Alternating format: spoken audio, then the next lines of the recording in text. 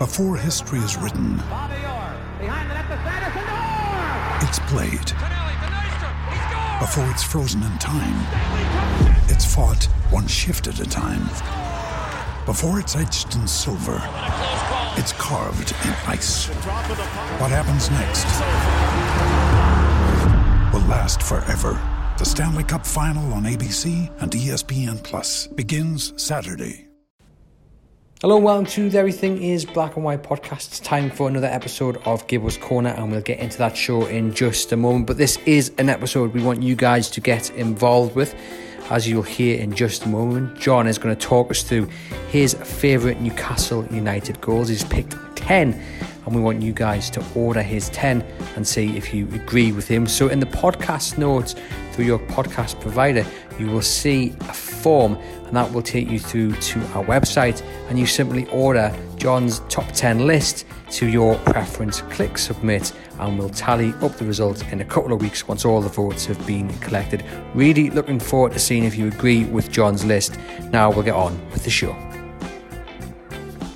Hello and welcome to the Everything is Black and White podcast. It's time for another episode of Gibbo's Corner, and this week we're doing something slightly different. I've asked John to name his top 10 favourite Newcastle United goals, the top 10 best Newcastle United goals that he's seen over his long career. It's taken a while to get the top 10 down on paper, but the list is something special. We're not going to reveal it straight away. We're going to count down from 10 to 1, and then we want you guys on social media, on the email, to get to us and tell us your choices, to debate John's choices, and we're going to tell a few stories about the goal scorers as well as look back on these fantastic goals for Newcastle United. Before we start with number 10, John, let's just explain to the listeners how difficult this was to get a list of just 10. Oh, hugely. I mean, you could pick 10 Supermac goals, you could pick 10 Shearer goals, you could pick 10 Jackie Milburn goals, and that's just 3 of the great number 9s.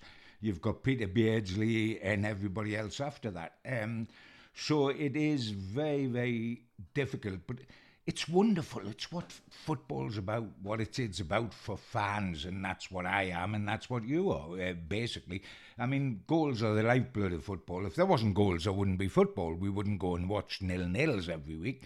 We go on the hope of seeing some goals, and when they're quality goals, it's something extra special. And there can be quality two ways, Andrew. There can be quality because of the sheer audacity and skill of the goal itself, and there can be classic goals because of the importance of them, the occasion, what it did for Newcastle United, won them a trophy or put them in the next round of a cup or whatever.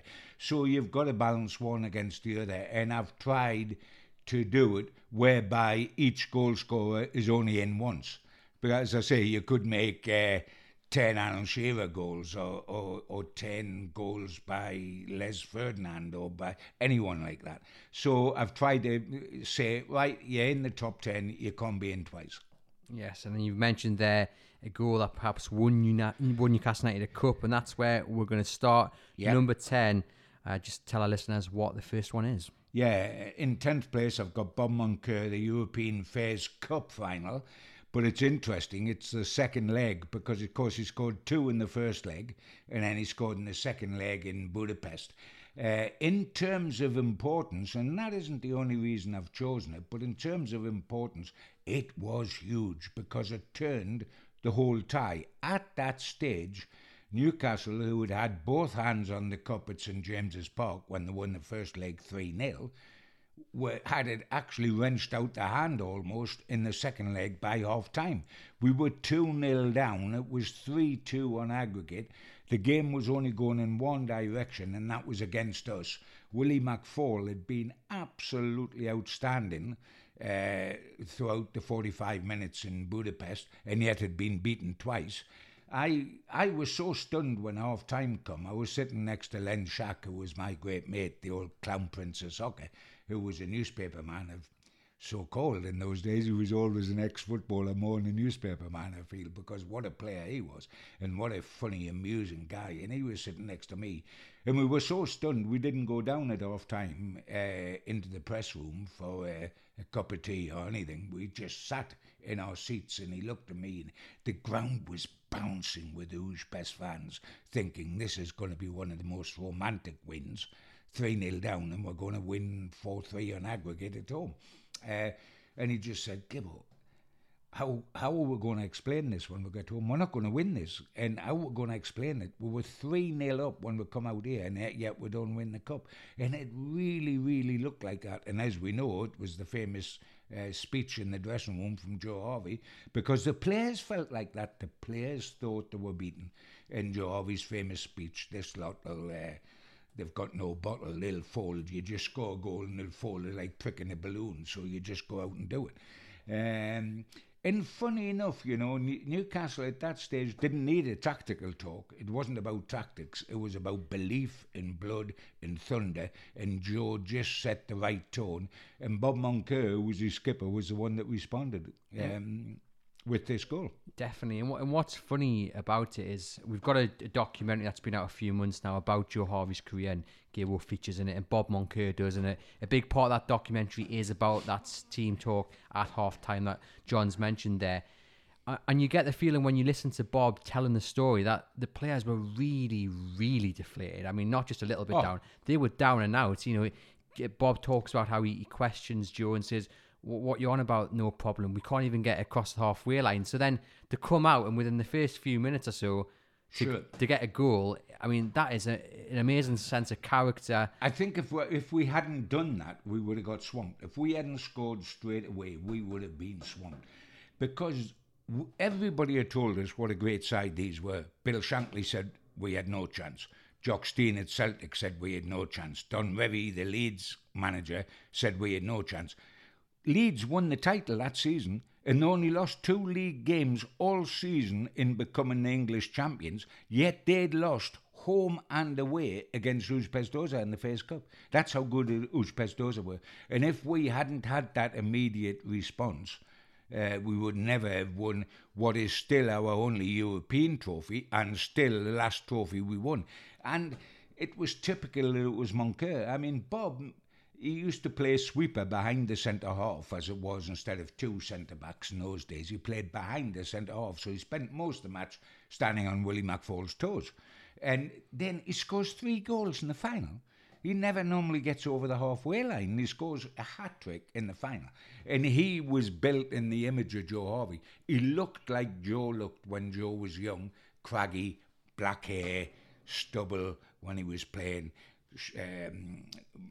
big, desperate Dan sort of guy that barked out commands to the players. And it was a corner. We got a corner, and Bob went up.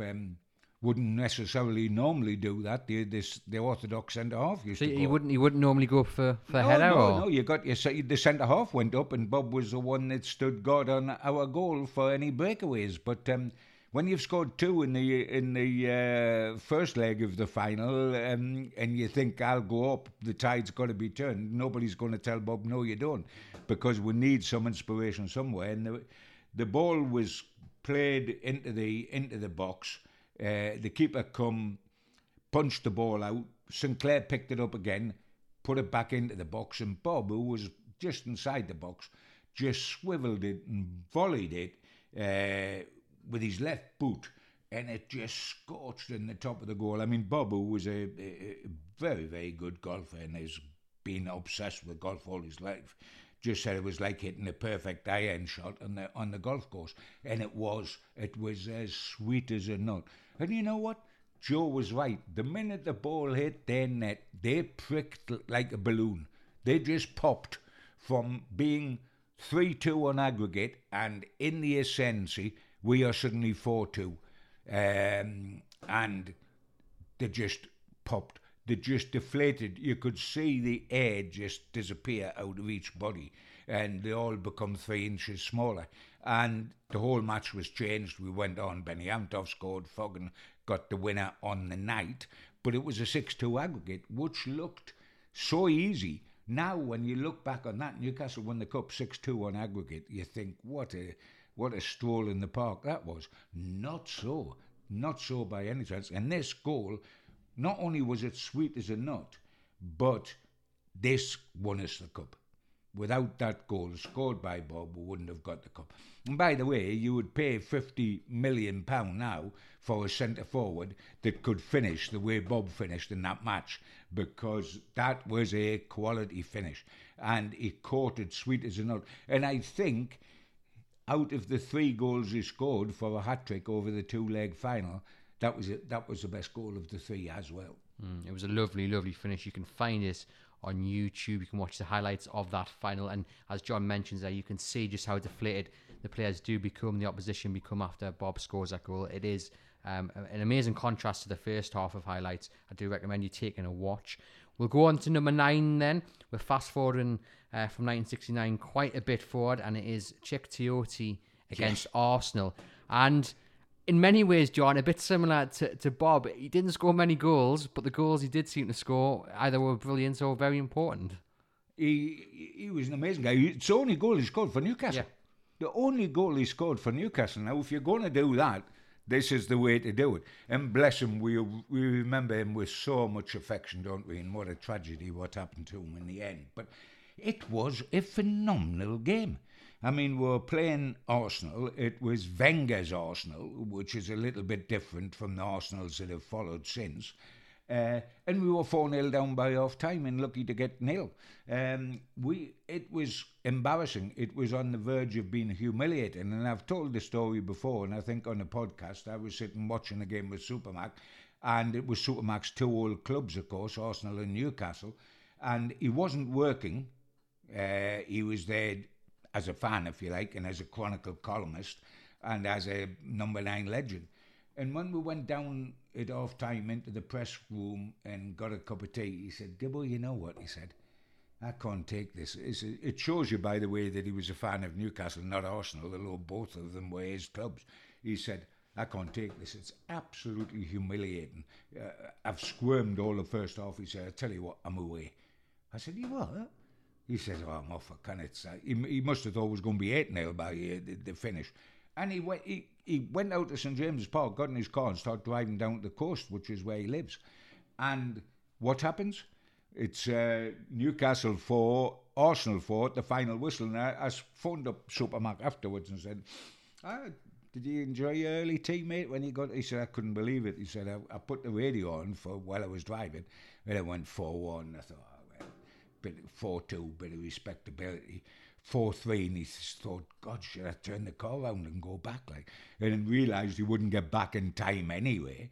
And 4-4. And, I mean, the goal, you could feel the excitement, and it went like that within St James's Park. The first one was just a sort of, oh, well, that's a consolation. And the second one was, the scoreline's a bit more respectable. The third one was, crikey me, but we're still not expecting an end. 4-4.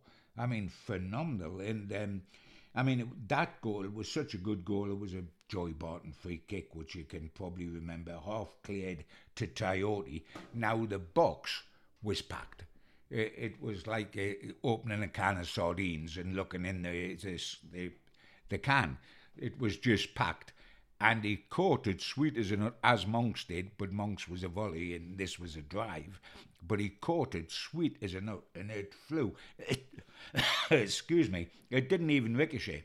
It flew straight as an arrow, bang, in the back of the net. And he took off, if you remember. And he ran from the Gallagher end, where he scored, right up to the Leazes end. And Harper come rushing out the goal and dived on top of him. And I think Harps did his hamstring in the celebration by jumping on Tioté. And it was a fabulous, fabulous comeback for Newcastle. And if it's going to be, and it was against quality, that was a good thing. It wasn't sort of, we weren't playing Cambridge in a cup.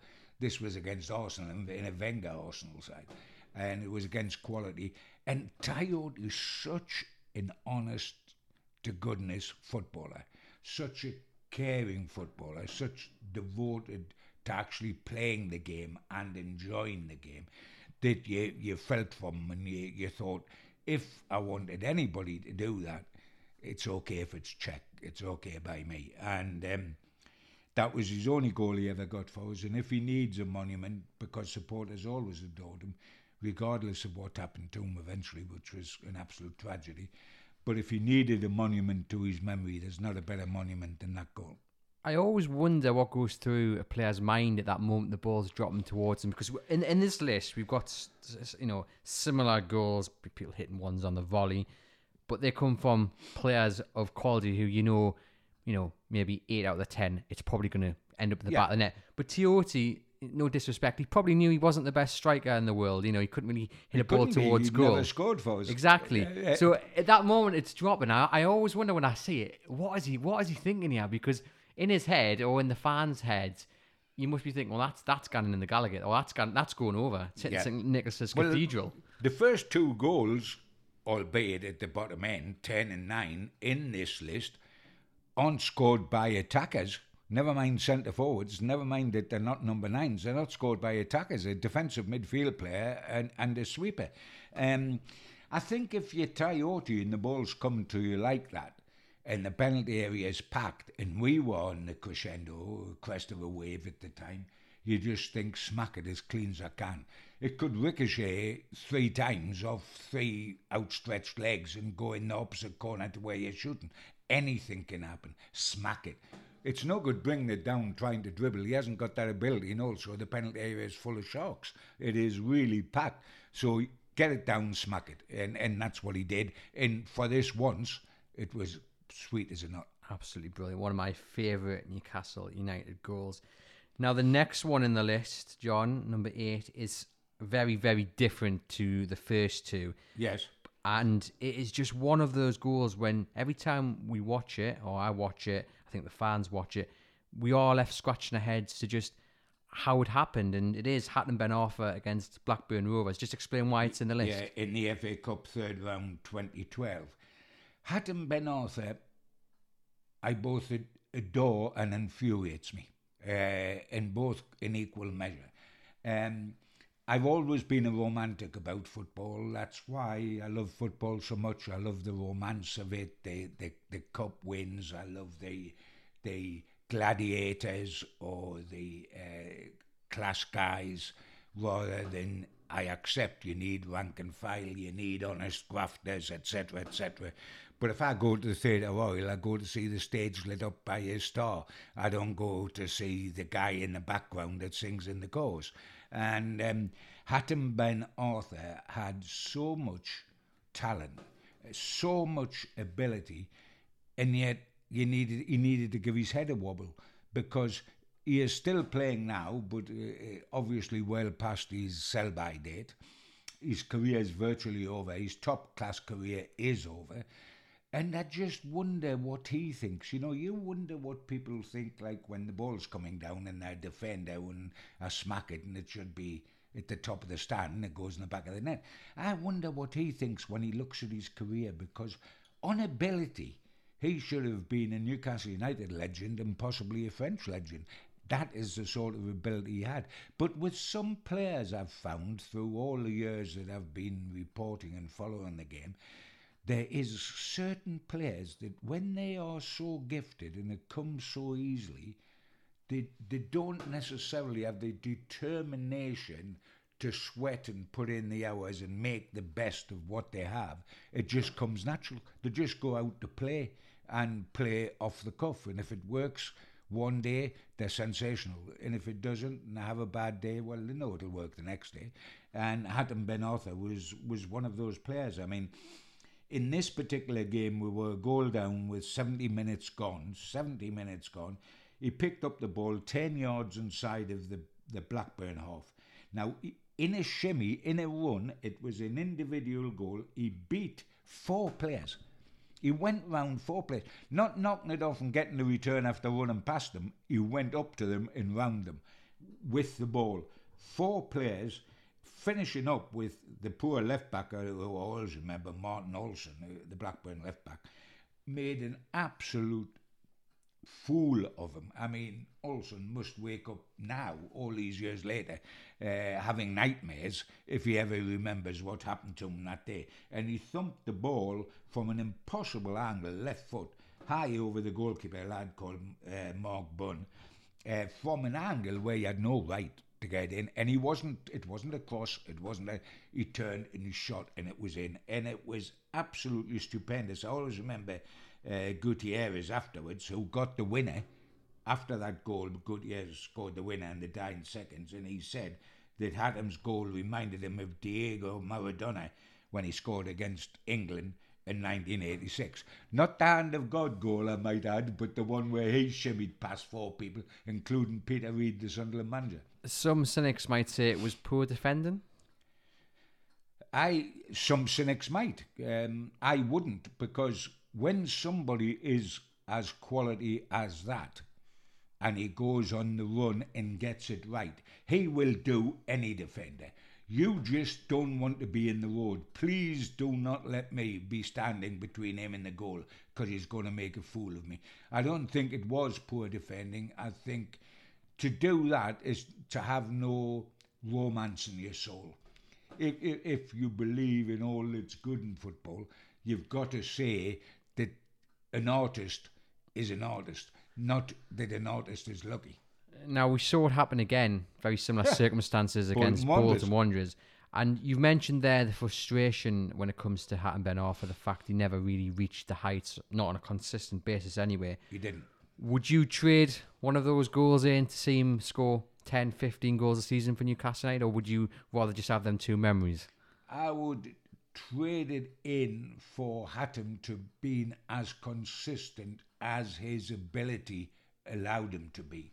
I mean, you can see players who sweat for Newcastle United and do a magnificent job. I mean, I'm plucking a name out the air just as we talk. Rondon was like that at Newcastle. He sweated blood and he got every drip of ability out of him. But he was never going to sashay past 4 defenders, tuck it up his trouser leg, flip it over his head and bury it in the far corner, because he didn't have that ability. Hatem Ben Arfa had that ability, and therefore you want to see it more often. I mean, to be truthful, if he'd done it all, but again, as I've said, if he'd done it all the time, he would have been sold at Newcastle to one of the clubs that was in the Champions League. But he wasn't as good as that. But you look at people and you think, Peter Beardsley did what Hatem Ben Arfa did in that cup tie. Peter Beardsley, but he did it all the time. Peter Beardsley produced a consistency to go with ability. This guy had ability and we saw flashes of it like that. I treasure them, but I half wish. Why do I wish? Not only for his sake, but because my club would have been better off if he had consistently produced what he was capable of producing. From one Frenchman to another then, David Ginola, who is arguably the most loved Frenchman of Newcastle United. And this goal is one which will just stand the test of time because it is an absolute brilliant goal. For me, I don't know this is your list, John, this potentially would have been a bit high actually in my list. Yes. It is the goal in the UEFA Cup against, I can't even say, I always get the name wrong. Do you want to pronounce it? Ferenc Vargas. I'll take that. I think you might have got it, but we'll take that. The Hungarian side will say that. Yeah, just explain this one to our listeners. Well, Ginola was a wonderfully elegant footballer, wasn't he? Everything about him oozed class. He could have been a model on the catwalks of Europe. He could have been a film star, but he was a super footballer. And I always remember when he come to Newcastle, I mean, he looked the part. You know, drop dead gorgeous. Even guys thought that. If guys wanted to look like him and girls wanted to go out with him, because that's the way Ginola was. And I always remember in those days I used to smoke. I'd give them up after the Sydney Olympics. But in those days when he came, I used to smoke. And I was going to interview him the day after he arrived at St James's Park, one-on-one, for one of my face-to-faces. How was your French? His English was smashing. Let's put it that way. His English was good. But I went in and he looked elegant, come in with tracksuit bottoms on, which were pulled up to the knees. The hair was flowing. He had a big handbag, if you like, man's bag, with him. Strode into the reception at St James's. Said, "Just could you open one of the private boxes?" He wasn't going to just stand in a corner and be interviewed by me. "Open one of the private boxes. I'll go in a private box. I'm just doing an interview. Could you bring some coffee up, please? I'll have a..." And nobody took offence. Because it was Ginola and because he looked so wonderful and he was so courteous. And he got up there and he unzipped his bag and said, "Just before we start, John, may I call you John?" I said, yeah, sure. And he produced these elegant French cigarettes, which looked about 6 foot long with filter on the end. And I smoked and said, but I would never smoke in the presence of a footballer because I didn't want to smoke. He said, "You don't mind if I have one of these? Would you like?" I thought, this guy's for me. He can play. He looks like he looks. He can play and he's a smoker. Come on, get this boy into Newcastle and let him do the job. And this particular goal, we'd already beaten Manchester United 5-0. And we will be talking about that later on. It was 96, 97. And he created havoc with Gary Neville. And I always rather liked that because he was a gobby little so-and-so was Gary Neville. He was a good player, but he was a gobby little bugger. And he's made a living out of being gobby since on the telly. And good for him. He's entertaining. But, you know, he'd taken Gary Neville to the cleaners in that match. We won 5-0. And in that campaign, Ginola only scored twice for us, and once was in that 5-0 game. And the second one came just 3 days after playing against Manchester United, and it was against Ferencváros in the UEFA Cup. And it was a volley that, I mean, he brought it down on his right thigh. He brought the ball down on his right thigh, flicked it over his marker, a la Gascoigne when he did it for England against Scotland with Colin Hendry at Wembley, on his thigh, flick over his marker and volleyed it with his left foot, and it just flew, clip, right in the corner. And, you know, you felt he didn't sweat, there wasn't a hair out of place, it was total elegance, it was a complete blur of movement. And you just thought, oh dear. Now, was that bad defending? The marksman that got flicked? Let's put it this way: he didn't stop him, but I think that it was quality from a quality player, and it was sad the way he left Newcastle in the end, because it was part of the disintegration of Newcastle was when all the players were sold off. And the awful thing with that is KK had Barcelona were in for Ginola, and Barca, even in those days, were Barca. You know, they had emerged to take over from Real Madrid as these side every neutral wanted to watch, and they came, and of course they would like Ginola, all elegance, all flicks and flurries and long hair and class and etc. And KK said to him, "No, you don't want to go there. You want to stay away. We are building some." Bear in mind, Newcastle went from almost in the third division, the second top of the Premier League runners-up, to Man U. "You stay here. We're going to be something special." And he persuaded Ginola to stay. He turned down Barcelona. He stayed, and within 6 months, KK himself had taken to his toes halfway through the following season and left Newcastle, and the whole thing started to disintegrate. And Ginola, and this isn't to his credit whatsoever, virtually didn't kick another ball for us. He was so disillusioned. He was willing to stay and see Newcastle win a title, but if he was going to turn down Barca, he didn't expect Keegan, the man that persuaded him to stay because it was worth staying, to leave, and he did. And the disintegration of Newcastle United happened from there, and we lost all the impetus where we could have gone on and won the title, and the whole history of Newcastle would have been changed. But great to have this goal as a memory of what he can produce, because he remains one of the finest players Newcastle have had in recent decades. And like you say, that goal is just one of my most favourite because the skill that it takes, and you've got to remain calm, and you've got to have that, the brain to know what you're doing in that instance. And I just every time I watch it, it just leaves me absolutely amazed because it's so quick and everything about it's just absolutely brilliant. Well, I'll swear that David Ginola never sweated. He never had a drop of sweat on his forehead because it might have misplaced his curls or whatever.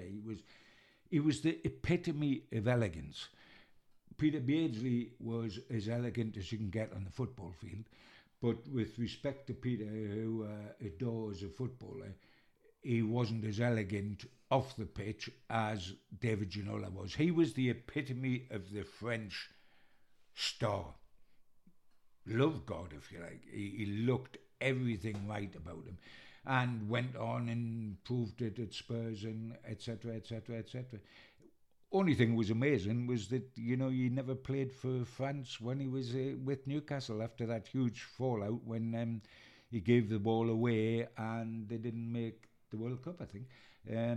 But you see, with quality players, they're going to give the ball away sometimes.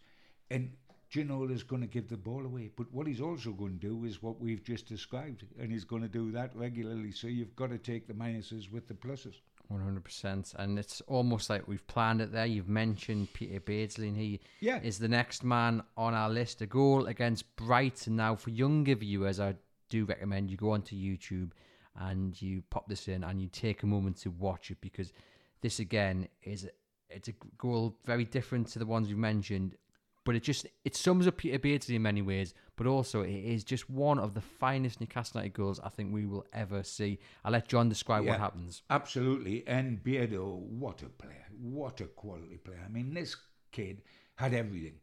Normally you get a finisher and that's all he does. That's his job. It's Andy Cole, it's Alan Shearer, it's Les Ferdinand, it's Supermac.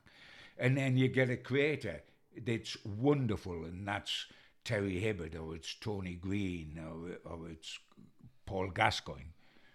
But this guy was both those. He was the creator and the finisher all in one package.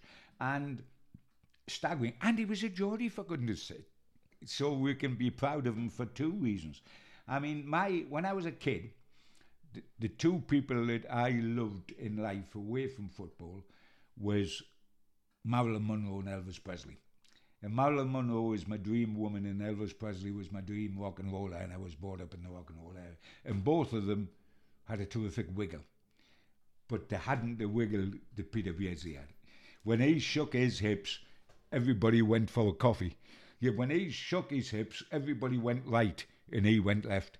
And he had that ability time and time again. And in this game, he seemed to know that it was a drama game and produce something extra special on special occasions. And this was last game, 83-84 season. Brighton had come up here.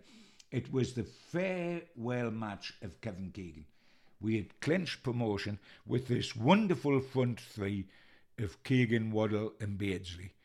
They've played without a centre forward. You think of those three players, Andrew. There's not an orthodox centre forward amongst them. They played without a centre forward. They interchanged. There was so much ability in each one of those players that they were astounding. And to be truthful, they lifted Newcastle to promotion, because the rest of the team, with respect, and there was some good operators in it, but it was an average side. It wasn't a great side. And these three just turned it into a great side. So it's the last day, promotion's already been clinched, and we know Keegan's retiring, because he'd announced on February the 14th, St. Valentine's Day, which just happened to be his birthday, that he was retiring. Did he have a touch of the drama about him as well? So we knew it was going to happen. It was a special stage. And Beardo, he won the ball in a challenge. He played a 1-2 with KK,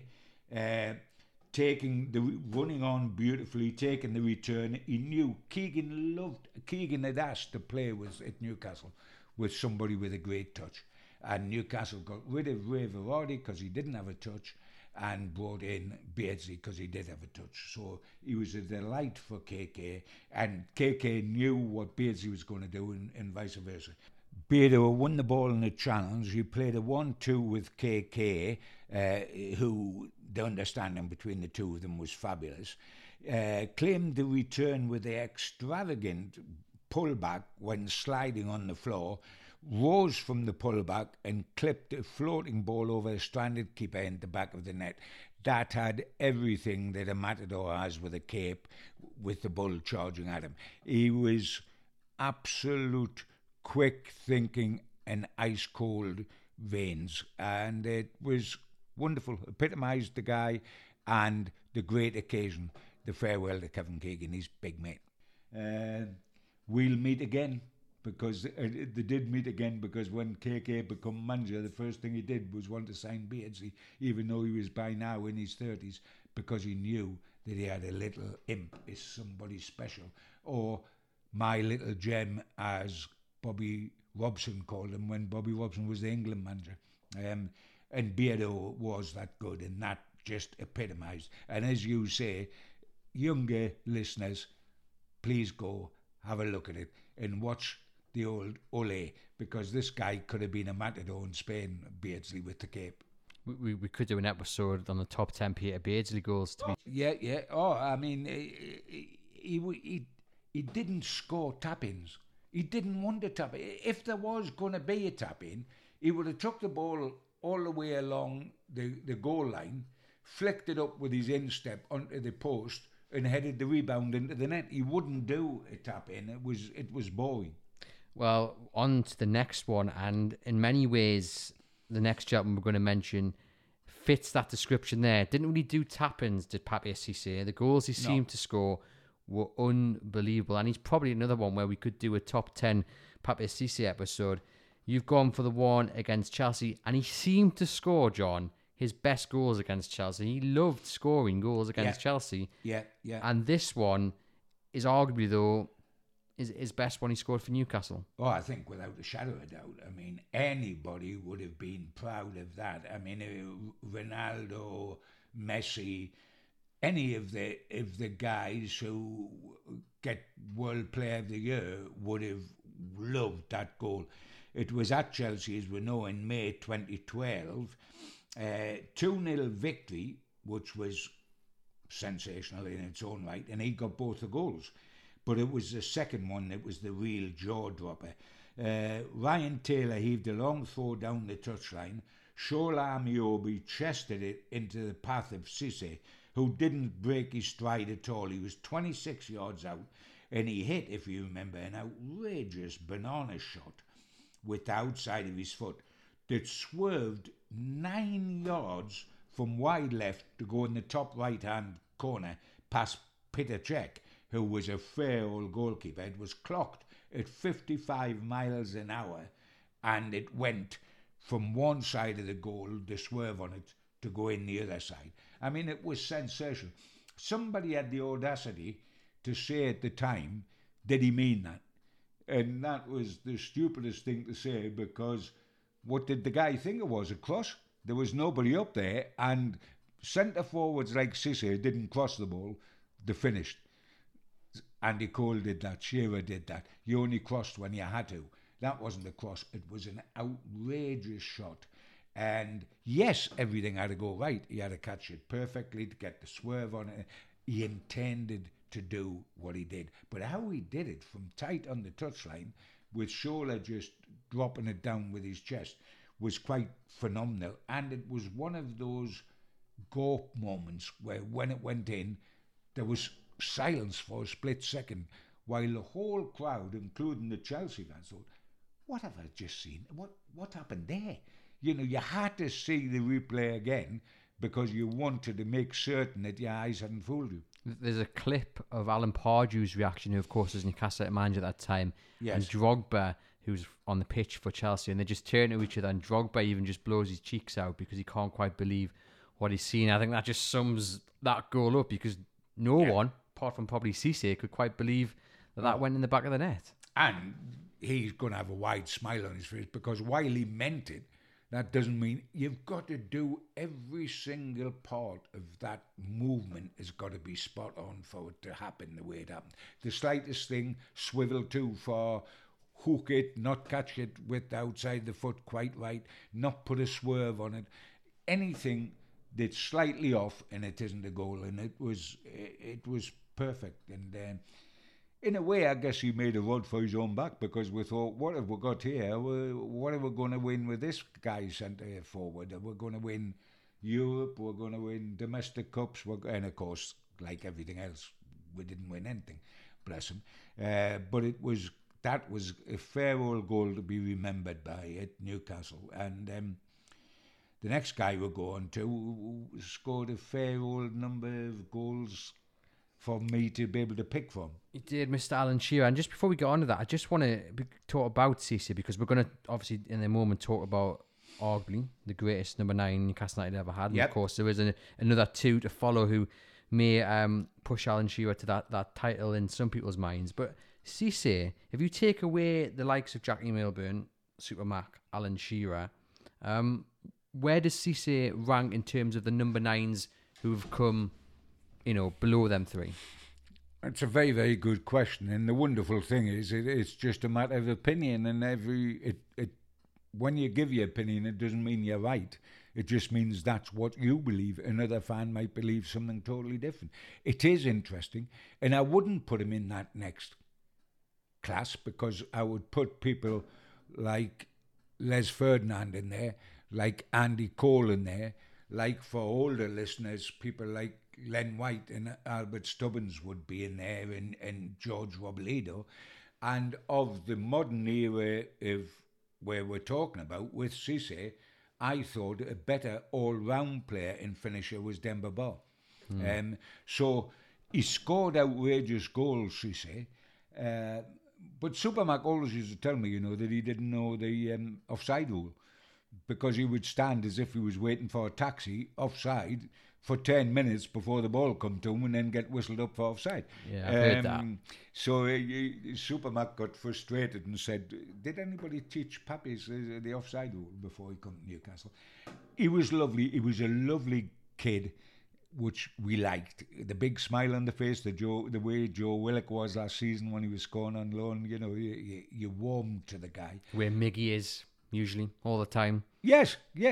But I thought him and Demba Ba overlapped, as you well know, and there was always the case of who plays centre forward and who plays out wide. That was the issue, wasn't it? At the end, they tried to Correct. force it, and one ended up on tried the wing. To force one of them on the wing, and instead of 2 through the middle.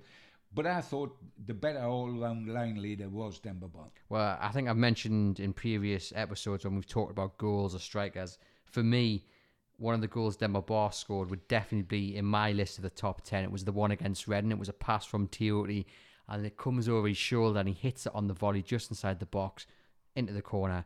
For me, one of my most favourite Newcastle United goals I've ever seen, and that would be high upon my list. I could do another list next week for you of 10 great goals, and with none of these, because there is 10 others. You think that there's not more Super Mac goals than one? There's not more Shearer goals than one? Or Jackie Milburn? I applaud your effort of just getting one goal from each of these gents, and one goal from the next gentleman that we're going to mention. It is Alan Shearer, and for many people it's no surprise that the one goal Gibbo has put into this list is the one against Everton. And interestingly, the goal we've just spoken about there was Cisse, an assist from Shola Amiobi, and this one as well, an assist from Shola Amiobi.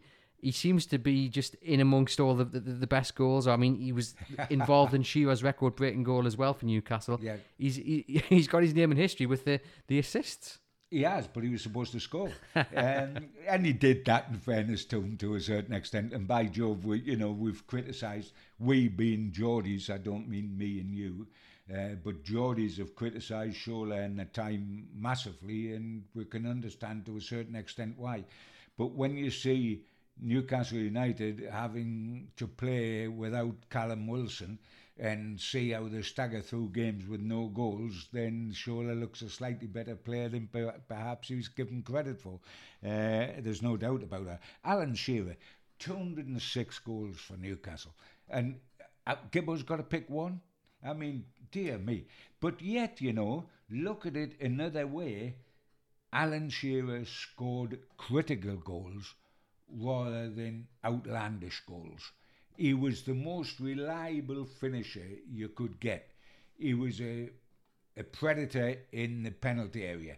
But those sort of guys, and you look at, to a certain extent, you look at Andy Cole, you certainly look at George Robledo in the 50s side that won the Cup 3 times. They didn't score outstanding individual goals. You wouldn't see Alan Shearer do a Hatem Ben Arthur when he scored that goal. That is not his style. But by Jove, he's the guy you want in the penalty area because he finishes and the game's about goals. And you know, when Hatem Ben Arthur scored the goal he scored, beating 4 guys and swivelling and putting it from an impossible angle, it's 1 goal towards a match. If you put it in from 6 inches, it's 1 goal. You don't get extra marks for the goal being pretty. A goal is a goal is a goal, and this was the master scorer, Alan Shearer. But this goal was extra special. As we know, it was Everton. It was 2011.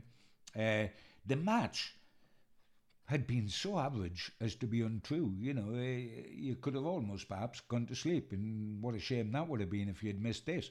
And there was only 6 minutes left when it happened. A diagonal ball was lofted in by Laurent Robert, a useful winger on his day. Another Hatem Ben Arthur type guy. Did he produce everything that his ability promised?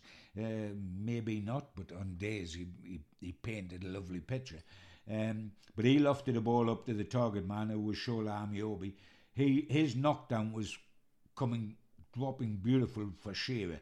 And I talked to Alan afterwards, and he said he admitted the volley was 1 in 100. It's a difficult technique, he said. I saw it coming out of the sky as well, 25 yards out. Got to catch it sweet. If you don't catch it sweet, you're not going to beat the keeper from where he was. And it is a difficult one. It's coming out the sky. It's a volley. The ball's high. You've got to time it perfectly. Alan timed this one perfectly, and it flew in and nearly ripped the back. I'm certain if that hadn't been a net there, the ball would have gone straight over the Tyne and away down the A1.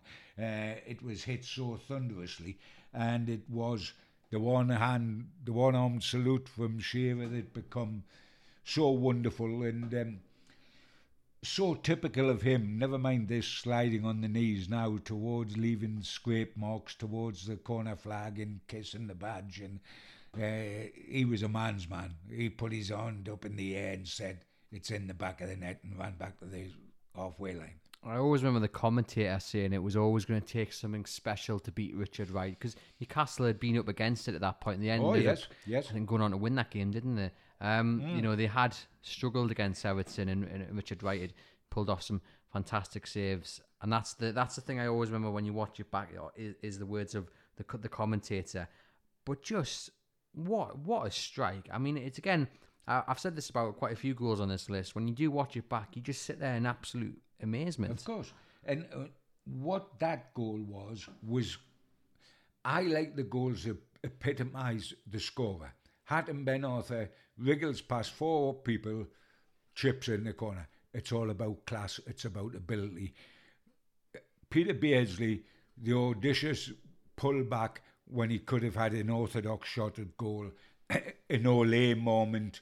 He's the matador with the cape and the bulls away out the back, and he puts it in. That epitomises what Beardsley can do. This epitomised Shearer.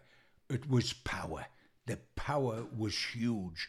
He ripped the casing off the ball. And that's what this guy was. He had thighs like tree trunks.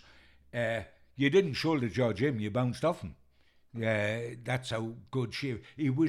I said he was the last of the traditional old-fashioned English bulldog centre-forwards. And that is all meant as a huge compliment.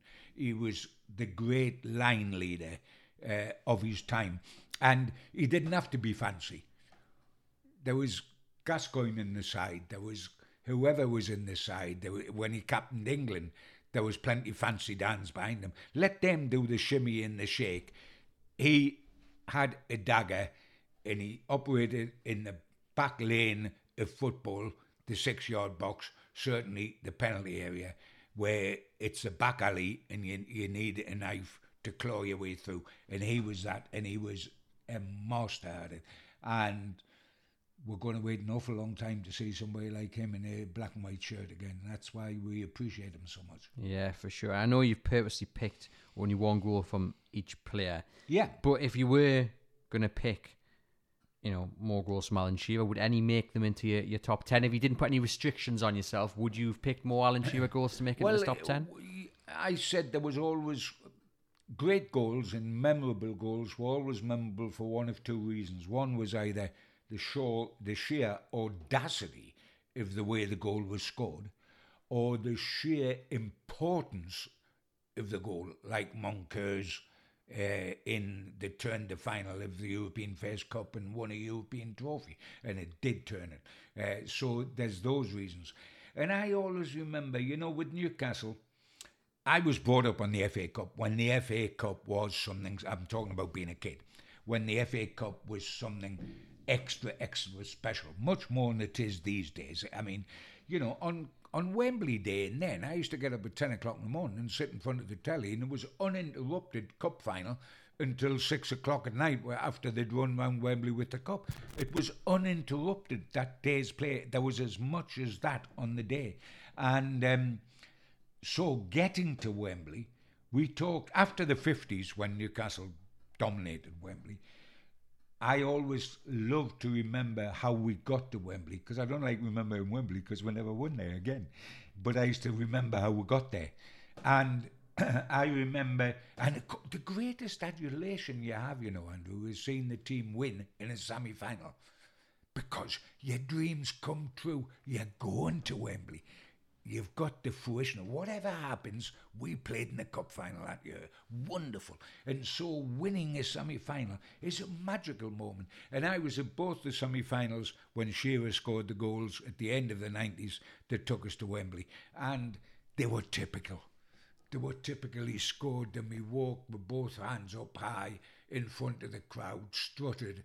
I'm your main man. You knew I was going to do it, didn't you? Well, I've done it. We're all off to Wembley, lads.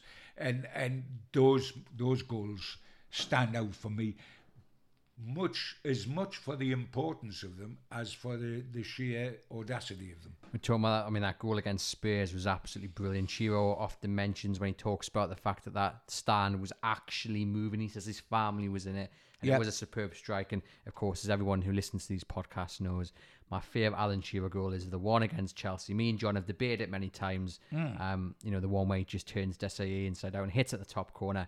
But yes, this one against Everton, I understand it is probably the one that stands out for most. And I think it is Alan's favourite goal as well, if I'm not mistaken, that he scored. Yes, I believe it is. Yes. Just before we get on to the final three, just a reminder to please like and follow the podcast, which is totally free to do. It just means with every episode we upload, you'll get a notification to say it's ready to be downloaded for you guys or to listen to. And please leave a rating and review. You can do that on Spotify now and share the podcast amongst your Newcastle United supporting friends and family. I think actually, John, before we run down into the final three, I'll just recap the ones we've gone down so far. So we have Bob Moncur in the second leg of the Fairs Cup. We have Chikotiote against Arsenal in at number 9. Hatton Ben Arfa's mazy little run against Blackburn in the FA Cup. David Ginola in the UEFA Cup. We'll not mention the name because both me and John... Hungarian side, I believe. We both got it wrong. Peter Beardsley against Brighton, and then Pape Cissé's wonder strike against Chelsea with the outside of his foot. Alan Shearer, as we've just spoken there, against Everton. And now on to the third in our list, and it comes from Jackie Milburn. You've just mentioned there, loving the FA Cup, John. Yeah. Well, this goal was, the 1951 final against Blackpool. I fell in love with the FA Cup. I've done the goals on goals I've seen in my lifetime, not trying to get a Hughie Gallagher one, which is on YouTube and you can hardly see the guy because it was 1927 or something.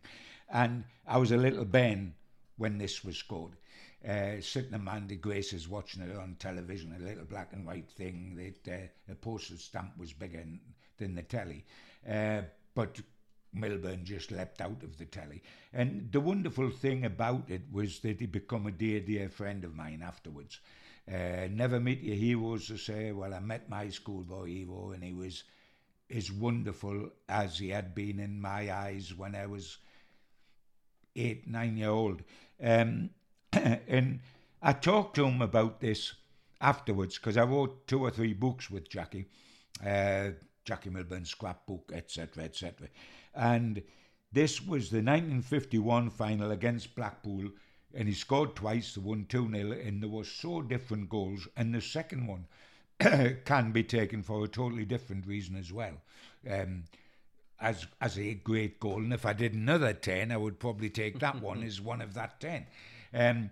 But this one, I talked to him about it afterwards. It was the first Newcastle's first goal in the 51 final, and I asked him to talk to me about it. You know, like you said, I wonder what goes through people's minds when there's time to think. Great goal scorers scoring great goals. And I said to him, what about this goal and the other one? He said, well, this was a goal for a connoisseur, he said, and he described it thus. He said, 10 minutes into the second half, Blackpool had a pre-match plan that was absolutely shattered at that moment.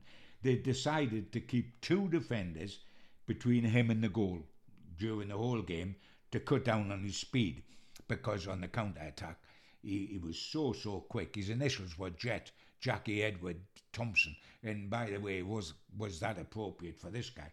So, but they were pressing an attack, and so Eric Hayward was left on his own with Jackie. Instead of there being 2 men there to counteract, there was one of them. He said, George Robledo whipped the ball to me inside my own half, and I was off like the wind. He said, when you're doing that, you've got too much. He was running from the halfway line into their penalty area. He said, and really you have too much time to think. You think the whole world's chasing you.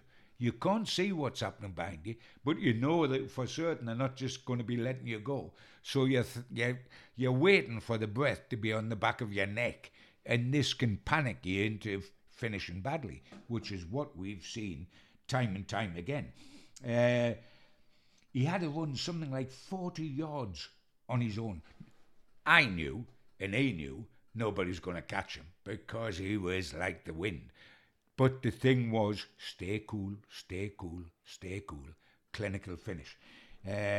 He says he saw George Form, the Blackpool goalkeeper, begin to leave his goal, which he had to do, of course, as Milburn was run through. But Jackie says he made a fatal mistake on his angles, and I could see a gap to his right. He said, in the minute I saw that, I thought, I just finished. And if you watch his goal, he sees the gap, boom, and he turns away before the ball's past Form. He knows it's a goal. He turns away to run back to the halfway line. He knew it was in. Great goal scorers know that. And you know what was funny? The way it's different, Andrew, to today. He wasn't swamped by Newcastle teammates. And 2 of their greatest players, Stan Mortensen, who was born in South Shields and played centre forward for Blackpool and played centre forward for England, and Stanley Matthews, whose final it was supposed to be, the only medal he didn't have was a final, went over and shook Jackie's hand and said, great goal, before Blackpool kicked off again. Can you imagine that today? I don't think so. And watching back this goal, I did this for the research, in the moments before Milburn was played through, Blackpool really should have scored because Matthews got down the right to the byline, the defence moved towards the goal, and in the penalty box was just space, and there was about two Blackpool players there, and he pulls it back to Matthews, and Newcastle's luck, the players just totally aren't there, the pass doesn't get to them, Robledo breaks and plays Milburn. Correct. The fine margins there, because that should have been a Blackpool goal in my opinion. Yeah, yes, Jack Fairbrother would have saved it. He was a good keeper, was Jack. He would have saved it. But yes, I know exactly what you're saying. But football is fine margin, and it was a fine margin. Jackie Milburn could easily have missed that. Never in doubt. Not with Jack, but I could name you, and I'm not about to, by the way, but I could name you 20 Newcastle centre forwards that would have missed that. Absolutely no. And you know why they would have missed it? Because there was too much time between the halfway line and getting to the edge of the penalty area. Too much time to think. You mentioned it was the Stanley Matthews final. Effectively, that's what it was known as, wasn't it? Did you? We don't want to delve on this too much, but did you think it was slightly disrespectful to Newcastle the way the media covered it? Because watching the highlights back, the commentary, it's all about Stanley Matthews. Well, of course, it was all about getting his medal that he hadn't had, because it was a big deal, the FA Cup, as I said in those days. Much bigger deal than it is now. And yes, it was disrespectful, but I think what was more disrespectful, Andrew, is when he did get his medal, Stanley Matthews, when he did get his medal, a little lad from South Shields called Stan Mortensen scored a hat-trick. Blackpool won 4-3. Mortensen scores a hat-trick. And the guy that put up on the shoulders and marched around Wembley is Stanley Matthews, and it's called the Matthews final, that one, because it was the one he won. And it was, at that time, he was the only bloke that ever scored a hat-trick in a FA Cup final. He scored a hat-trick. He was from South Shields, so I was a bit biased on you, Stan, and he was a lovely, lovely man. And what's he think the rest of his life? I scored a hat-trick in the final to win the FA Cup when we were going to lose it, to win 4-3, and it's my outside right that gets all the headlines. To this day, it's a Matthews final. Excuse me, did Matthews score? No. Did somebody get a hat-trick in that game? Well, yes, actually. But it's not his final. And a hat-trick was unique at that time in the FA Cup final. So, yes, but there was an obsession with Stanley Matthews in those days. You can learn more about Stan in one of our previous episodes. We did the list of the top 10 Geordies who never actually played for Newcastle United. Maybe some went through the youth system, didn't make it at Newcastle and what have you. And Stan is in there alongside the likes of Michael Carrick and other names who went on to have very successful careers in the game. On to number 2 then, the runner-up in this list, and it is a goal from Supermac. And it is one, John, which you actually introduced me to, and then I went and spoke to Malcolm a couple of years ago about this, and when I did a story about it, is the greatest Newcastle United goal you've probably never seen, because you had to be actually at St James's Park to see it. It's not on film. In those days, nowadays, every Premier League match is filmed for Match of the Day. So the whole match is there somewhere on YouTube or whatever. But in those days, Tyne Tees just covered one match up here. And by the way, it wasn't always Newcastle, because they were committed through contract to cover Hartlepool and Darlington, who were in the Football League, as well as Sunderland and Middlesbrough. And so a lot of the matches weren't on record. Now again, with Supermac, I mean, you could fill Supermac's top 10 goals and still leave out one of the best goals you've ever seen in your life, because it was that easy. And when you talk about importance of goals, you think of Supermac's hat-trick at home to Liverpool, home debut for Newcastle, and then carried off on his sword, on his shield, and then you look at the 2 semi-final goals against Burnley that took with the Wembley in 74. Massive, massive goals. But this one, it was August of 75. I chose it because A, I was there and saw it, and a lot of people didn't, and B, Supermac never fails to keep telling me how it's his favourite goal. And so that is going to sway you too. The interesting thing is, as you rightly say, you can term it the goal it never was, the goal that was never seen. Yet, I'll swear over the years that there was 125,000 people at that game, because everybody I meet with Supermac when we go around the North East doing gigs saw his goal against Leicester. And if that was possible, there must be the world record attendance at St James's Park for a First Division game, because there must have been 125,000 there. Well, we had Supermac on in the previous episode of Gibbo's Corner. It was the Christmas special, and he talks about that goal, and he talks us through it. And he mentions Irvin Natris as a player who, once he gets across the halfway line, John, he seems to lose a bit of confidence, and he's the one that sets the ball up for him. Just talk our listeners through it. Well, we were defending a corner.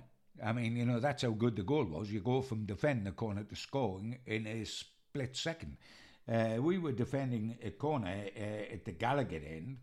The corner was cleared by Paddy Howard and dropped to the feet of Irving Natris. Now, Nat was a good friend of mine. He was godfather to one of my girls. One of the greatest Newcastle players, talking off the top of my head, along with Pop Robson, never to get a full England cap. An absolute disgrace. He was so talented. One of the reasons why he didn't get an England cap was because he could play in every position and did for Newcastle. He played right back, he played left back, he played one of the two centre halves, he played defensive midfield, he played attacking midfield. He was too versatile for his own good. Paul Madeley at Leeds was a bit like that. He did play for England, but never got as many caps as he ought to have done because he didn't hold down one position, which you could make your own at Newcastle and therefore with the national side. Nat was so talented, it was untrue. I think Soups was a bit harsh on him, saying when he crossed the halfway line. I think he got him a bit mixed up with Frank Clark there, because Frank never crossed the halfway line. But I know the point he makes. He wasn't going to be a finisher, but he broke. And the good thing with me with Nat, because he had that ability, you knew he would find Supermac. I knew, so he would find Supermac with the ball, and you know he came, controlled it, and as he was moving towards the halfway line, Soups, who had been up defending the corner, got on his bike, and by the way, he didn't need a bike. He was that quick. He was like Jackie Milburn in the old days, not like Shearer, who, with respect, the only thing Alan Shearer didn't have was pace. He had bucket loads of pace. He was steaming up. Now, the good thing that did,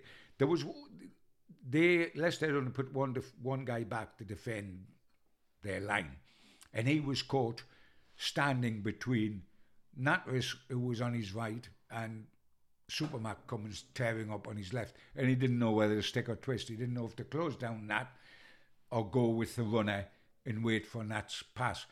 He did neither. He stood in the middle, and Nat rolled it to Supermac, who just took it in his stride and saw the goalkeeper and hit this shot. I mean, that only he could. It was like a kick of a mule. He had so much venom in his shot, and it just lashed. It didn't even go on the top of the net, because it was just like an arrow, and just ripped the back of the net off. The goalkeeper was still into his dive when the ball come past him again from the back of the net out of the goal. It was absolutely stupendous. Mark Wallington was the poor guy that was tucked up in goal. And it's not on record.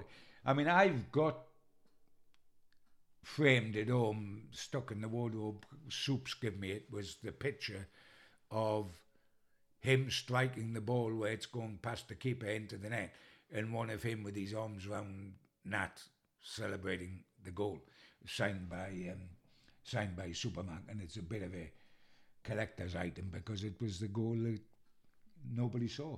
Only trouble is everybody saw it, but it was really in their dreams, because it's not on, and it's a shame for Supermac, because it's not something you can stick on the telly again and look at it again. But I've only got to close my eyes to see it. Well, that's the point I was going to make. It shows you how brilliant it was when you're hearing it, or the younger generation are hearing it passed down, either their grandparents or their father, what have you. Yeah. You know, that shows no one's been able to relive it. Like you say, you can only do it when you close your eyes and you see it in your own mind.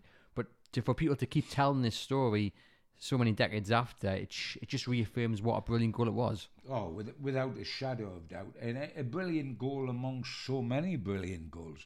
Because I mentioned these semi-final goals where he carried Colin Waldron on his back. He was that strong to finish and take Newcastle to Wembley. The second of his 3 goals against Liverpool on his home debut, when he swivelled onto a heavy ball and lashed it in the top corner. An FA Cup tie at Bolton of no particular consequence, or it might have been League Cup, because we played them in both in that season. And a throw-in taken onto his wrong foot, he just turned and lashed it in the top corner, put his hand up in the air, and the whistle went for half-time, and he walked off. And the whole ground just buzzed for the quarter of an hour of half-time, with all the Bolton fans said, "Did he say that?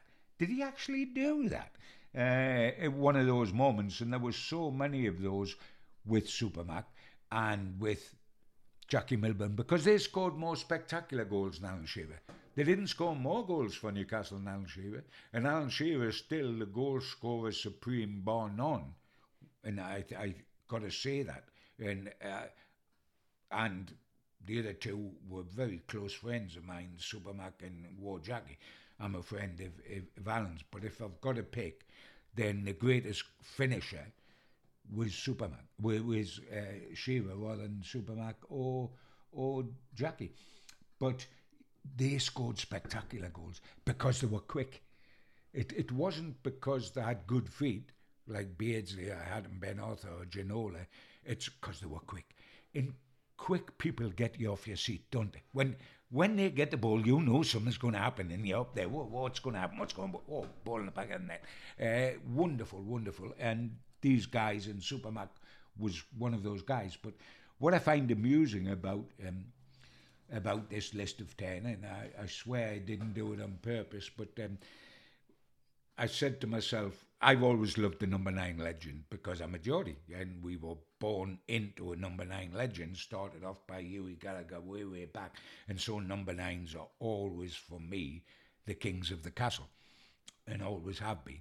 And you get goal scorers, you think of all the attackers. They are the RAF boys, the glamour boys, the attackers. So my top goal scorer is a defender. And I think that's lovely. Mind, when I tell you the goal, it's a different kettle of fish, as you well know. But it's lovely that I've actually picked as the greatest goal I've seen from Newcastle United from a defender.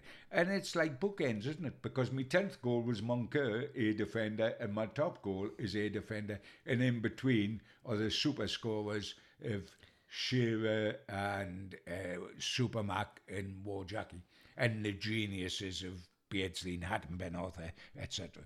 I'm wondering if those listening right now are just scratching their heads thinking, I wonder what it could be. Before we get to that, just a reminder that we did have Supermac on the last episode of Gibbo's Corner, so that should be below this one if you've searched Gibbo's Corner, or you'll have to scroll down back to Christmas Day because it was released on Christmas Day, and we spent more than an hour talking about his Newcastle United career, his exit, the goals he scored. It was a really nice episode, so do go back and listen to that if you haven't done. I think we'll go back through the previous 9 before we mention this number 1, just to give people a little bit of a refresh. So, Bob Moncur in the second leg of the Fairs Cup final. Czech Teotihuacan against Arsenal. Hatton Ben Arthur against Blackburn in the FA Cup. David Ginola in the UEFA Cup where he flicked it over the defender. Peter Beardsley against Brighton. Pape Cisse against Chelsea. Alan Shearer against Everton. Jackie Milburn's first in the 1951 FA Cup final against Blackpool. And as we've just mentioned there, Malcolm MacDonald, Supermac against Leicester, where the TV cameras were not. And it is a goal, though, that about 4 million people have seen, despite the fact only 50-odd thousand could have seen it inside St James's Park. And that leads us to the final goal on this list, the top goal on this list. And it is Philip Albert against Manchester United. It is. And to be truthful, the match stands out as much as him. If you can take your top 10 Gibbo matches of Newcastle United, and they would include the European Fairs Cup, and they would include beating Barcelona 3-2, but it would right up there would be beating Manchester United 5-0 in 1996, because Alex Ferguson had a face like a well-smacked bum, as you can imagine, at the end of that game, because he did not take to that too kindly at all. And considering they twice denied us winning the Premier League title and humiliated us at Wembley in the Charity Shield, this match is extra special, and it had everything. I mean, it started off with the scruffiest goal it's all possible, which is Darren Peacock, and I don't think the ball had the strength to reach the back of the net. I think it just trickled over the line, and it finished up with a goal. The audacity and class just oozed out of us, and in between we had great finishers like Shearer and like Ferdinand scoring goals. So the whole game had everything. But if you're going to humiliate Manchester United, and it was the great Manchester United side, and we owed them a humiliation, they'd done it to us. If you're going to humiliate them, make it 5-0, and finish it. You don't start with the wonderful goal and finish it with Dan Peacock's scruffy goal. You finish it with a piece de resistance, and this goal was exactly that. I mean, Philippe Albert had played centre-half, as you know, one of the two centre-halves, but he had the class to have played anywhere on the park. He had this sort of ability. If you wanted somebody to come out the back and use the ball well, which is the modern idiom that is essential in the sides that are taken by Klopp or by Pep in Man City, then this guy's perfect for you, because he makes John Stones look like a cart horse, and Stones is the modern day guy that comes out with the ball from the back. Makes mistakes, but still comes out with it well. This guy had the ability to do it and carried himself. He looked majestic in the way that he ran and the way that he walked. And I asked him, it was the chip, as you well know, against the greatest goalkeeper in the world, because Peter Schmeichel at that time was the greatest goalkeeper. Arguably still the greatest goalkeeper the Premier League ever seen. Without a shadow of doubt. And as good as his son is, he isn't a patch on his dad. His dad was, and his son is a good goalkeeper, but his dad was extra special, Peter Schmeichel. And I still say it cost Newcastle the title in the year when we done in 12 points, because they won 1-0 at St James's Park and Cantona scored the winning goal. But Schmeichel played us on his own. He must have made 7 world-class saves in that match, and we lost 1-0. Broke our heart. It made them convinced when they got on the coach and went home that they could still win the title. And it was the first doubts put in our mind that perhaps we were going to blow the title. And it was Peter Schmeichel had done that. But I asked Albert about it, and he said he'd always noticed that Peter Schmeichel come off his line a lot. He liked to play almost as a sweeper. You know, you would anticipate. You look at Alisson, or you look at the City goalkeeper and the Liverpool goalkeeper, the two Brazilians who are good with the ball at their feet. This guy used to like to play as a sweeper keeper, where he would come off his line and anticipate things before they happened. He said he noticed that he knew Schmeichel did that, and he did it not only to act as a sweeper, but he then reduced the angles that he could be beaten at, because he narrowed the angles before the person had the shot. He said he saw him, when he got the ball, he looked up, he saw him coming off his line to do what he always did, which was narrow angles, and he thought, we've won the game, it's 4-0, I've got the ability, I'm going to be naughty, I'm going to be cheeky. And he chipped it, and he said, I thought, why not? So he chipped it, and it just arched over the top of Schmeichel, who stood there absolutely not petrified, just unbelieving. Like, I know where that ball's going, and can I believe I've been beaten like that? And do I need this? And it was in the net. And if you remember, he just went on his knees with his hands up in the air, and it was glorious. Not only was it the best piece of skill the whole day, but it finished off the perfect match and the perfect result. And Fergie, who I half admired as a manager, because how could you not do? But he looked like a well-smacked bum that day, and rather puce into the bargain. And it was a nice old feeling to beat a great Manchester United side, not beat them, humiliate them, and do it with one of the greatest goals you'll ever see, and from a centre-half incident. I mentioned commentary earlier in this podcast, and the commentary of Martin Tyler that day stands out for me, and he says something along the lines, on a day they would have taken 3, here they are looking for number 5 with Philippe Albert, and then he goes in, absolutely glorious. And then I think Andy Gray mentioned something about the icing on the cake, or the cherry, or what have you. Great pieces of commentary that just captured the moment, and to have been there at St James's Park must have been something special. And as we mentioned, Philippe Albert was, he liked to score good goals for Newcastle. He scored a couple against Man City, which I think many people will remember as well. And he had quality. He had class. People talk about Fabian Schär can play on the ball and that. Do me a favour. Please do not insult Philippe Albert when you talk about people that can come out from the back and use the ball well, because unfortunately, or fortunately, if you're my age, you've lived long enough to see the gems Newcastle's had as well as the dross Newcastle have had. And this guy was as good as you could get as a central defender. Now, I think when some people listen to this podcast and they see Albert is top, they might be slightly surprised when you sent through this list. I wasn't expecting Albert to even be in this list, let alone top.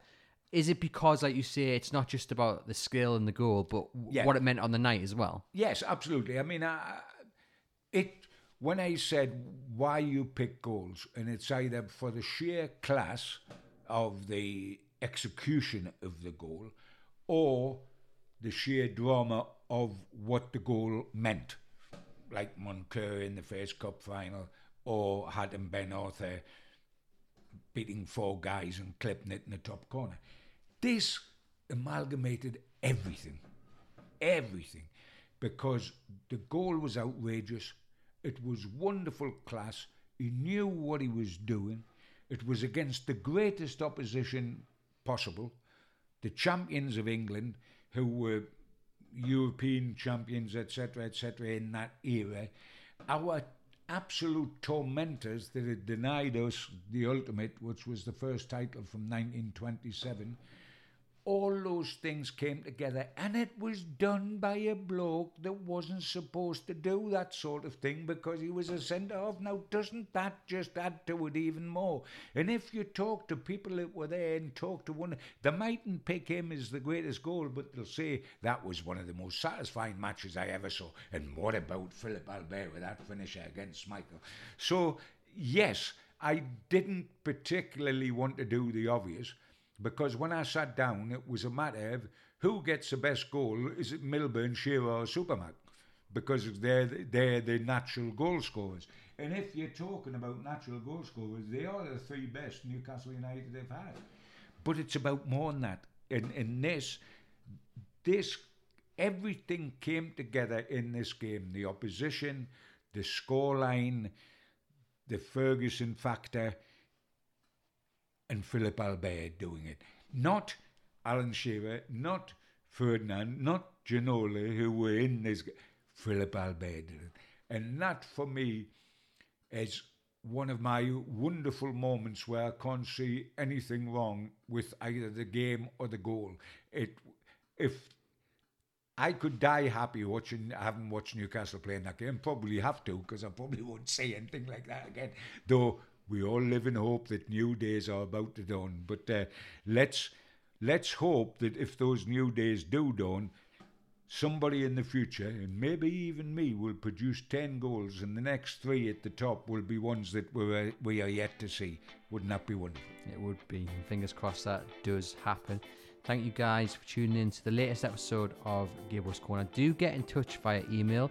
The email address is theeibwpodcast@reachplc.com, where we'd love to hear your top 10 Newcastle United goals, and you can catch me over on Twitter as well as the Chronicle NUFC Twitter. When I post this out, do get into the comments and let us know how you feel about John's list, how you feel about anything we've spoken about today, and any ideas as well for future episodes of Gibbo's Corner. We're opening up to you guys. We may even put another vote out in the near future and see what tops the list. For the meantime, please remember to like and follow the podcast. And once again, thank you very much for tuning in.